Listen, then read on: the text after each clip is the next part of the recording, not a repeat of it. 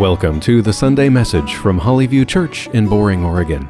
We gather each Sunday morning at 10:30 as a worshiping community of Jesus followers on mission to see God glorified in our lives, our cities, and around the world. At Hollyview, the Bible serves as our foundation and guide for both life and ministry. It tells the story of God and the story of us. We believe the better we know the themes and flow of the biblical story, the better we will be able to find our little place in God's grand storyline. Thank you for joining us.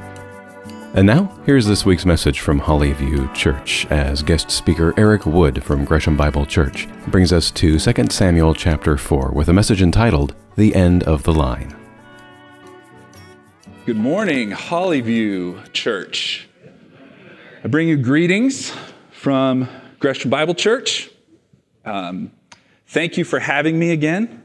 Always a good sign to be welcomed back. Is anyone in a hurry? Anybody? Does anybody respond when someone asks you, hey, how are you doing? Oh, I'm just so busy. Anybody? Anybody in a hurry? The good news for us this morning is that our God is not in a hurry. He is at work to bring all his purposes to their appointed end at his own pace. Waiting is a part of God's divine design. Waiting is no accident. It is purposed by our good God. You just glance through Genesis real quick and you see God promised Noah there would be a flood, and then Noah waited 120 years for it to rain. God promised Abraham and Sarah a child. They waited 25 years. God made Jacob wait 14 years before he got the wife he wanted. Joseph had to wait a considerable time to see his father and family, and he didn't get back home until after his death. They carried his bones back up to the promised land. There are many examples of God promising and his saints waiting. We have been waiting 2,000 years for Jesus to return. God uses the waiting to refine us, to strengthen our faith and trust in him. In Isaiah chapter 40, God tells his prophet to comfort his people. So, Isaiah proclaims God's greatness. He is the everlasting God. He is the creator of the ends of the earth. And then in verse 31, Isaiah says, "But they who wait for the Lord shall renew their strength. They shall mount up with wings like eagles. They shall run and not be weary. They shall walk and not faint." God is not in a hurry. God anointed David king way back in 1 Samuel 16. David could have been as young as 10 years old. Are there any 10-year-olds here this morning? Right there. I have one. My son here is 10. And trying to imagine God anointing my 10-year-old son as the next king, you get why Jesse didn't bring him in from the field. Anyway, David now, in 2 Samuel chapter 4, David's 30 years old. He's only king of part of Israel, just Judah down in the south. He's still waiting for God to bring all his purposes to their appointed end. And currently, the nation of Israel is in turmoil. Civil war is raging. Saul, the king, is dead. Jonathan, the heir apparent, is dead. Two of Jonathan's brothers, Abinadab and Malchishua, dead. The commander of Saul's army, Abner, dead. Saul's house is falling. David is growing stronger. Saul has one son left, and this morning, we get to see how things work out for Saul's son, Ishbosheth. That's a fun one. Turn with me in your Bibles to 2 Samuel chapter 4. If you don't have a Bible, there's a Bible in the pew in front of you. 2 Samuel chapter 4 can be found on page 240. 2 Samuel chapter 4.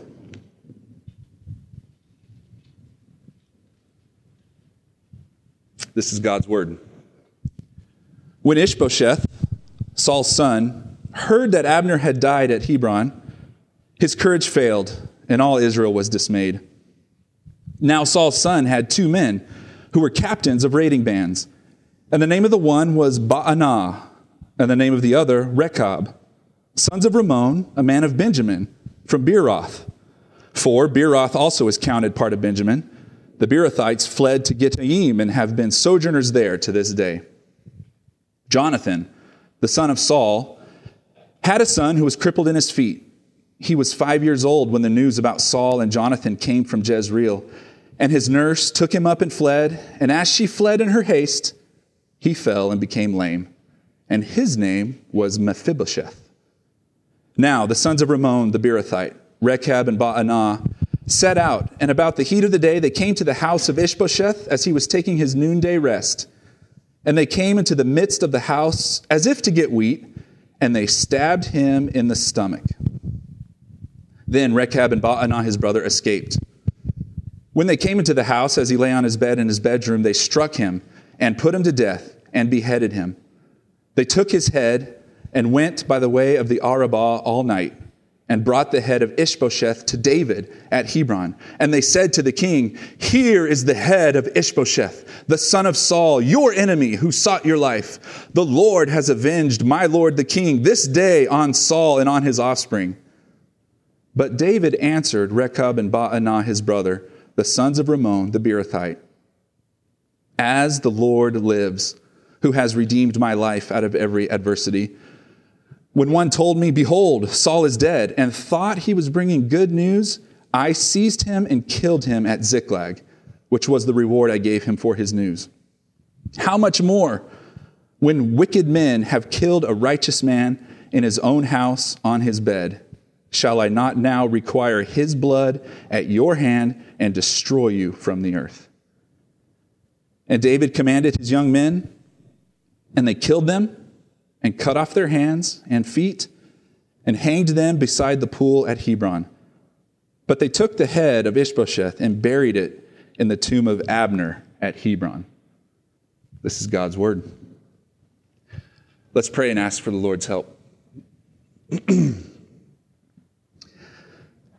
Father, all Scripture is inspired, is breathed out by you, is profitable for teaching and reproof and training in righteousness, even the violence. And so we ask for your help, that your Holy Spirit would come and would open our eyes, that we would behold wonderful things from your law, that you would change us, and that you would make us more like your Son, Jesus, in whose name we pray. Amen. Here is where we're going this morning. First, we're going to look at the end of Saul's house. This is verses 1 through 4. Those first 4 verses summarize where Saul's house currently stands. And interestingly, the end of this section is punctuated by Mephibosheth's lame feet. So feet in the first section. Section 2 is the end of Ishbosheth. This is verses 5 through 7, and we see the assassination of this puppet king of Israel. And this section is punctuated by Ishbosheth's head in a basket.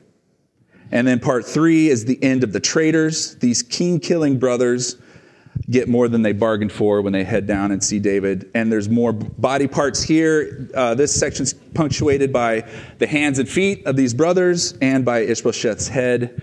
And this is a macabre chapter. So let's look again at verse 1 and see the state of Saul's house. 2 Samuel chapter 4, verse 1. When Ishbosheth, Saul's son, heard that Abner had died at Hebron, his courage failed, and all Israel was dismayed. Remember back a couple weeks ago, 2 Samuel chapter 2, Abner, commander of Saul's army, He's the true power broker in Israel. He hears what's going on down south in Hebron, that David has moved in and he's been appointed king of Judah.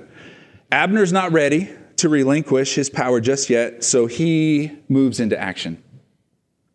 Saul still has a living son, and so we see in verses 8 and 9 of 2 Samuel chapter 2 that Abner took Ishbosheth, brought him over to Mahanaim, and made him king over Israel. Ishbosheth is the puppet. Abner's in control here. But then, recall what happened last week in chapter 3. Abner is murdered. He caught a sword in the gut. The puppet's strings have been cut.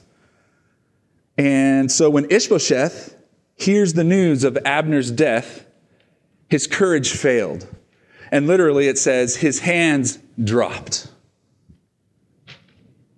A puppet with no strings is just a doll in a pile on the ground. And as the king goes, so go the people. So all Israel was dismayed. Their government was falling apart. They had asked God for a king.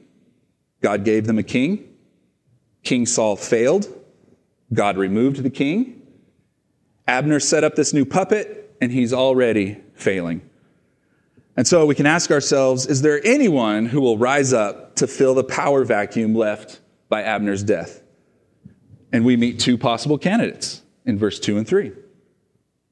Verse 2, now Saul's son had two men who were captains of raiding bands. The name of the one was Baanah, and the name of the other, Rechab, sons of Ramon, a man of Benjamin, from Beeroth. For Beeroth was also counted part of Benjamin. The Beerothites fled to Gittaim and have been sojourners there to this day. So to fill this power vacuum, may I present Baanah and Rechab. So we see they are captains, and that's good. That implies power and authority and leadership. And they are captains of raiding bands. And these guys were bad news. They were brave, they were courageous, they go into the village, they kill everyone, they steal the livestock. These dudes were bad dudes. Most significantly, though, we see in this section that they are men of Benjamin. They are part of Saul's tribe. They are part of Ishbosheth's tribe. The little parenthetical note there in verse 3 is to remind the reader that Beeroth is really actually part of the territory of Benjamin. These are men from the same tribe as the fallen king. So perhaps they will serve the new king and reignite his courage and strengthen his hands. Perhaps. But before we get there, we're introduced to one more member of Saul's house in verse 4. Jonathan, the son of Saul, had a son who was crippled in his feet. He was 5 years old when the news about Saul and Jonathan came from Jezreel, and his nurse took him up and fled. And as she fled in her haste, he fell and became lame. And his name was Mephibosheth. So, Saul's son, Ishbosheth, has no courage left. His hands are slackened. Saul's grandson, Mephibosheth, is lame. His feet are powerless. He is unfit to rule. He can't be the military commander since he's dependent on others to survive, and he wouldn't be able to go to war. More of Mephibosheth's story is found in chapter 9, so we'll see him again in a few weeks. He's inserted here into our narrative this morning to show how weak Saul's house has become. Saul's son, King Ishbosheth, lacks the courage necessary to lead, and Saul's grandson, Mephibosheth, lacks many other things as a helpless cripple, lame in his feet. Saul's house is at the end. Now, we look to the end of Ishbosheth in verse 5. Now the sons of Ramon, the Beerothite, Rechab and Baanah, set out. And about the heat of the day, they came to the house of Ishbosheth as he was taking his noonday rest. And they came into the midst of the house as if to get wheat. and they stabbed him in the stomach. Then Rechab and Baanah, his brother, escaped. These brothers are not here to serve the king. They're not interested in reigniting his courage or strengthening his hand. They sneak into Ishbosheth's house under the guise of, just here to get some wheat. And they stab the king in the stomach. In the first 4 chapters of 2 Samuel, this is already the third guy to get stabbed in the stomach. In chapter 2, you have Joab's brother, Asahel. He's the fast one, right? He's swift of foot as a wild gazelle.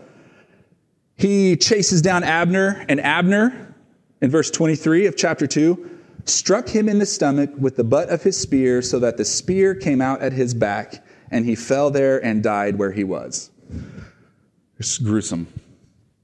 And then, in retaliation, Joab, in chapter 3, took Abner aside into the midst of the gate to speak with him privately, and there he struck him in the stomach so that he died. All this violence highlights the disunity of the nation of Israel. And we've witnessed this. As disunity rises, so does violence. The longer the people of Israel delay what God has ordained, that David is the true king, the more they can count on this kind of violence and chaos. David was anointed king 15 years ago, yet Saul wouldn't yield, Abner wouldn't yield, and chaos and violence followed them. Real quick sidebar before we get to verse 7. Let me tell you. I love football. Okay, there, I said it. I bleed Oklahoma Sooner red. And Boomer. All right. Where'd that come from? I bleed Oklahoma Sooner red. Man, okay. And Seahawks, Navy, and Action Green. Ryan and I have been to a few games up in Seattle, and they're a blast. Really fun.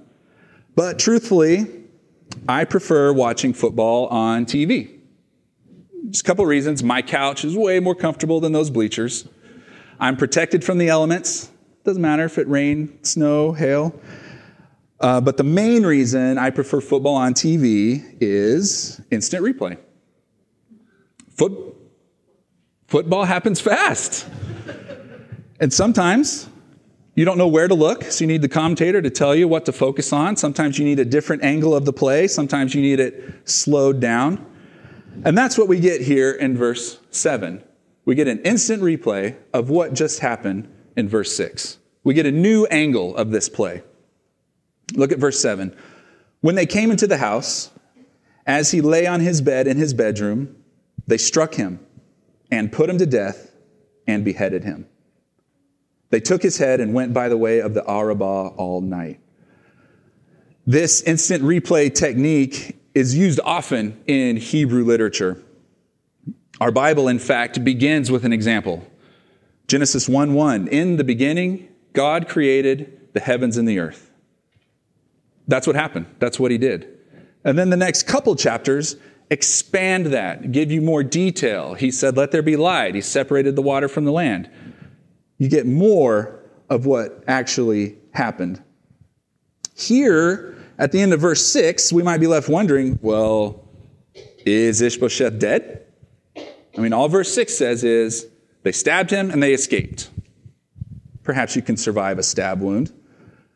But in the instant replay of verse 7, we are left without a doubt. They struck him and put him to death and beheaded him. That's clear. They took his head, the trophy, the proof of what they had done, and they sneak about 60 miles down south to Hebron. And they go under the cover of darkness to avoid being seen by any other travelers. They also avoid detection on their journey by taking a lightly traveled route down the Jordan Rift Valley, the Arabah. And this is the end of Ishbosheth, his head in a basket on the way down to Hebron. Section 3, we cover the end of the traitors. What will become of these king-killing brothers? Verse 8. They went by way of the Arabah all night, and verse 8, and brought the head of Ishbosheth to David at Hebron. And they said to the king, here is the head of Ishbosheth, the son of Saul, your enemy, who sought your life. The Lord has avenged my lord the king this day on Saul and on his offspring. Rechab and Baanah travel all night, arrive at David's place, and they present their trophy. They brought the head to try to get ahead in David's kingdom. Right, Ryan? Yeah, okay. They are presenting David with his kingdom. The last obstacle has been removed. And they even claim they were doing the Lord's work. Saul was your enemy, King David, and here is the head of Saul's son. The Lord has done it. The Lord has avenged you. They are crediting God for their sinful deeds. They are presuming on God for approval of their wickedness. Dale Ralph Davis wrote an excellent commentary on 2 Samuel, and he says, they come with blood on their hands, but theology on their lips, expecting that the latter will magically bleach the former. And David is not buying it. Oh, you guys think you were doing the Lord's work? I don't think so. This is David, after all. This is the man who was committed to King Saul, even as Saul tried over and over to kill him. David says to Saul in 1 Samuel 24, may the Lord judge between me and you. May the Lord avenge me against you, but my hand shall not be against you. And 2 chapters later, David has an opportunity to kill Saul and take the throne. And David says, do not destroy him, for who can put out his hand against the Lord's anointed and be guiltless? David respected the office of king.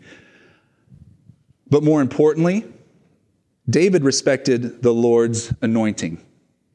He would not raise his hand against Saul. He even swore to Saul that he would not cut off his offspring. So when these brothers waltz in with the head of Saul's son, David responds in verse 9. But David answered Rechab and Baanah his brother, the sons of Rimmon, the Beerothite, as the Lord lives, who has redeemed my life out of every adversity. And stop right there. The Lord lives. The Lord is alive. The Lord is at work. As the Lord lives, David says, and David is making an oath here to the brothers. He's making a promise. The Lord lives, and it is He who has redeemed my life. I don't need you wicked men to rescue me. The Lord is on my side. Every adversity David has faced, the Lord has rescued him. Every bear, every lion, every giant, every psychotic king, every scheming captain, the Lord is his redeemer. David continues in verse 10. When one told me, behold, Saul is dead, and thought he was bringing good news, I seized him and killed him at Ziklag, which was the reward I gave him for his news.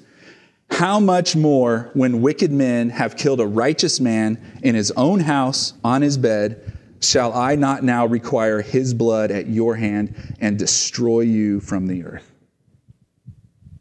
David does not approve of the killing of this righteous man. Ishbosheth here is righteous in the sense that he hadn't wronged David. He hadn't done anything deserving of death. Some translations, if you have a translation other than ESV, you might see that this word here is translated innocent. They killed an innocent man. And he was in his own house. You expect to be safe in your own house, right? Same with Ishbosheth. And he wasn't just in his own house. He was on his bed. He's resting. There's no guards around. There's probably not even any doors locked. Well, these brothers don't know King David very well. Or they hadn't yet heard what happened to the Amalekite in chapter 1, who brought the news of Saul's death. Either way, The reward they were expecting is not going to be the reward they will be receiving. And the king is acting righteously here, both here and in chapter 1. The law of Israel clearly forbids murder, and the law clearly outlines the penalty of murder, for murder. In Exodus 20, the 6th commandment of the 10 commandments, you shall not murder.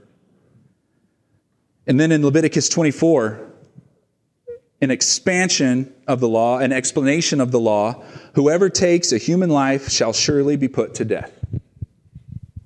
This principle goes back even further. It goes all the way to the flood. God destroys the world. God protects Noah and his family and 2 of each animal. The flood ends. The waters recede. And God makes a covenant promise to Noah. He even gives him the rainbow as a sign that he will never again destroy the world with water.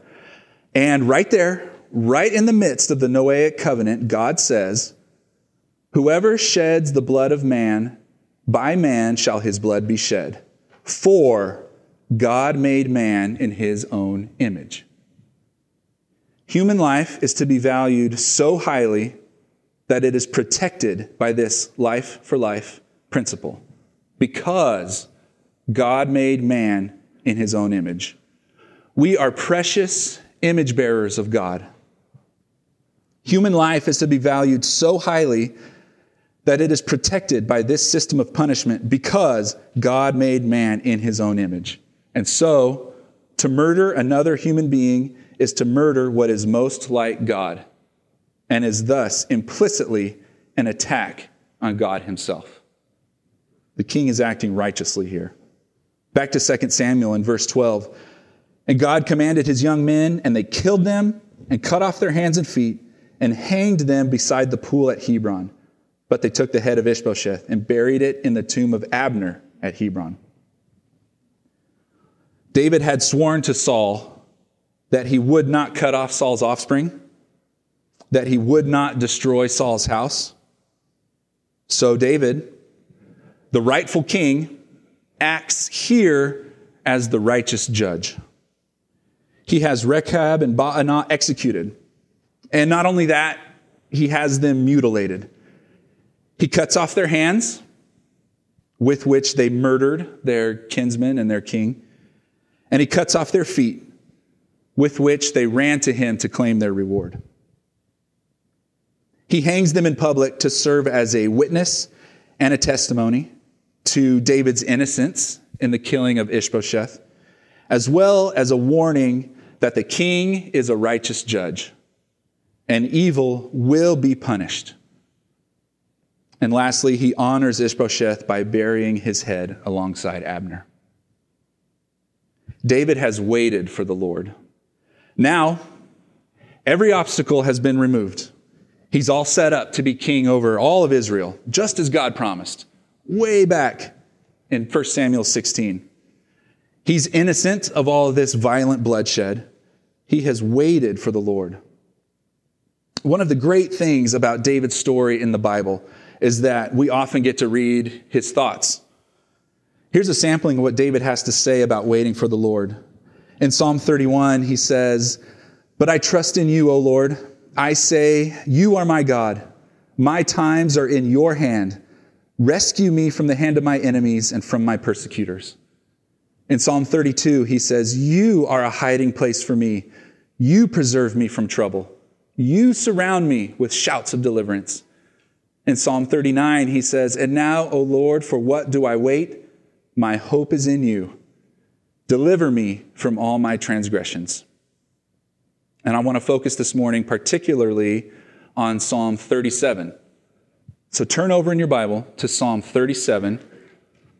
If you have a pew Bible, it's page 435. I want you to have it open because we're really going to fly through it. I'm not even going to read it, but I want you to be able to see it. Psalm 37 provides clear instruction for us on how to wait for the Lord. David wrote this psalm, and as we've seen, David waited well. Maybe you're waiting for this pandemic to end. How do you do that faithfully? How do you maintain your Christian witness and your faith in God in the midst of such divisiveness and uncertainty? Maybe you're sick and you're waiting for healing. Or maybe you know someone who's sick and waiting for healing. Maybe you're waiting for a child to believe the gospel.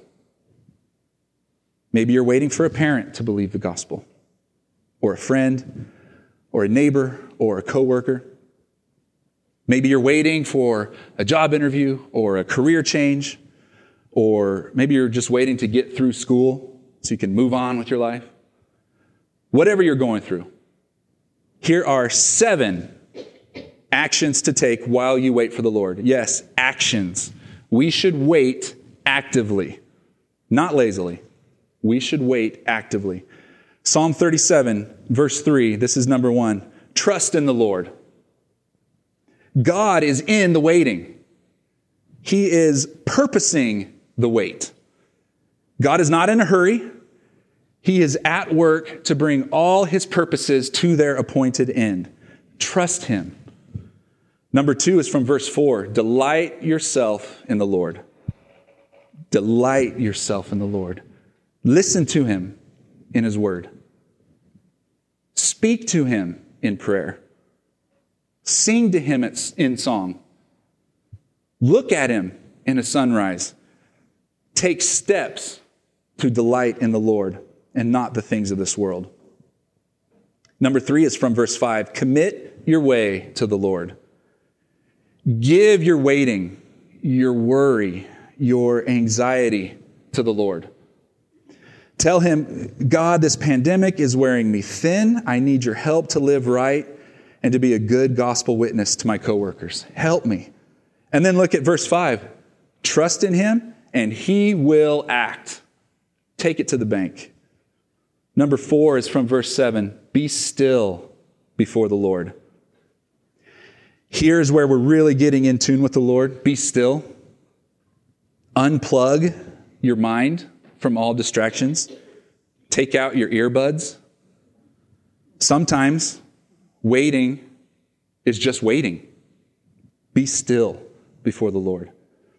And verse 7 also, this is number 5. Don't worry about others prospering.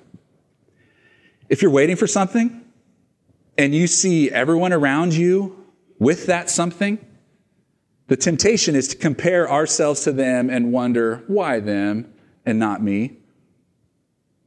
And here's my struggle in the waiting. I spent the first 15 years of our marriage underemployed. The temptation was always there to compare myself to my friends. Why are they so successful and I'm here struggling through this? It's gotten better recently, but that whisper is still present. I need to actively shut it down because that temptation can turn quickly to envy and suddenly we're sinning in our waiting. And that leads right to step 6 from verse 8. Refrain from anger.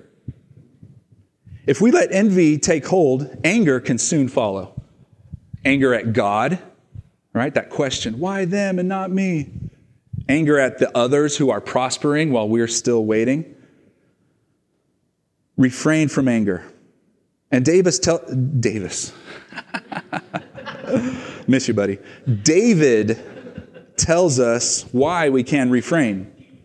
It's because the evildoers shall be cut off. That's in verse 9.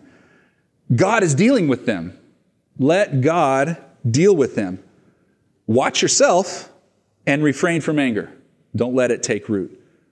And number 7, all the way down in verse 27, turn from evil and do good. So shall you dwell forever. Psalm 37 ends with a promise of salvation and deliverance for the righteous. Verse 39, the salvation of the righteous is from the Lord. He is their stronghold in the time of trouble. The Lord helps them and delivers them. He delivers them from the wicked and saves them because they take refuge in him. The salvation of the righteous is possible because King Jesus came down. and walked among us. And King Jesus came as the righteous judge, that those who trust and believe in him would be themselves declared righteous. He can do this because he laid down his life of his own accord. And he paid the penalty of our sins and took the punishment that we deserved. He nailed all the charges against us to the cross and covered them in his blood. He bled and he died and he was buried. And on the third day he rose.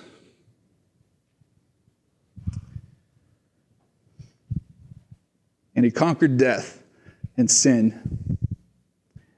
And he ascended to heaven. And now, here we are, waiting for him to return. He will return to judge the living and the dead.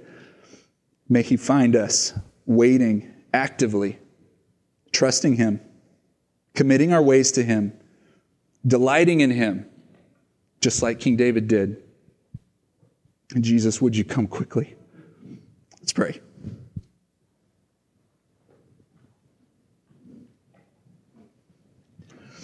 Father, I thank you for your help. And I thank you most of all that King Jesus came. And I thank you that he is coming again. Would you find us waiting faithfully? And Jesus, would you come quickly? I pray in Jesus' name. Amen.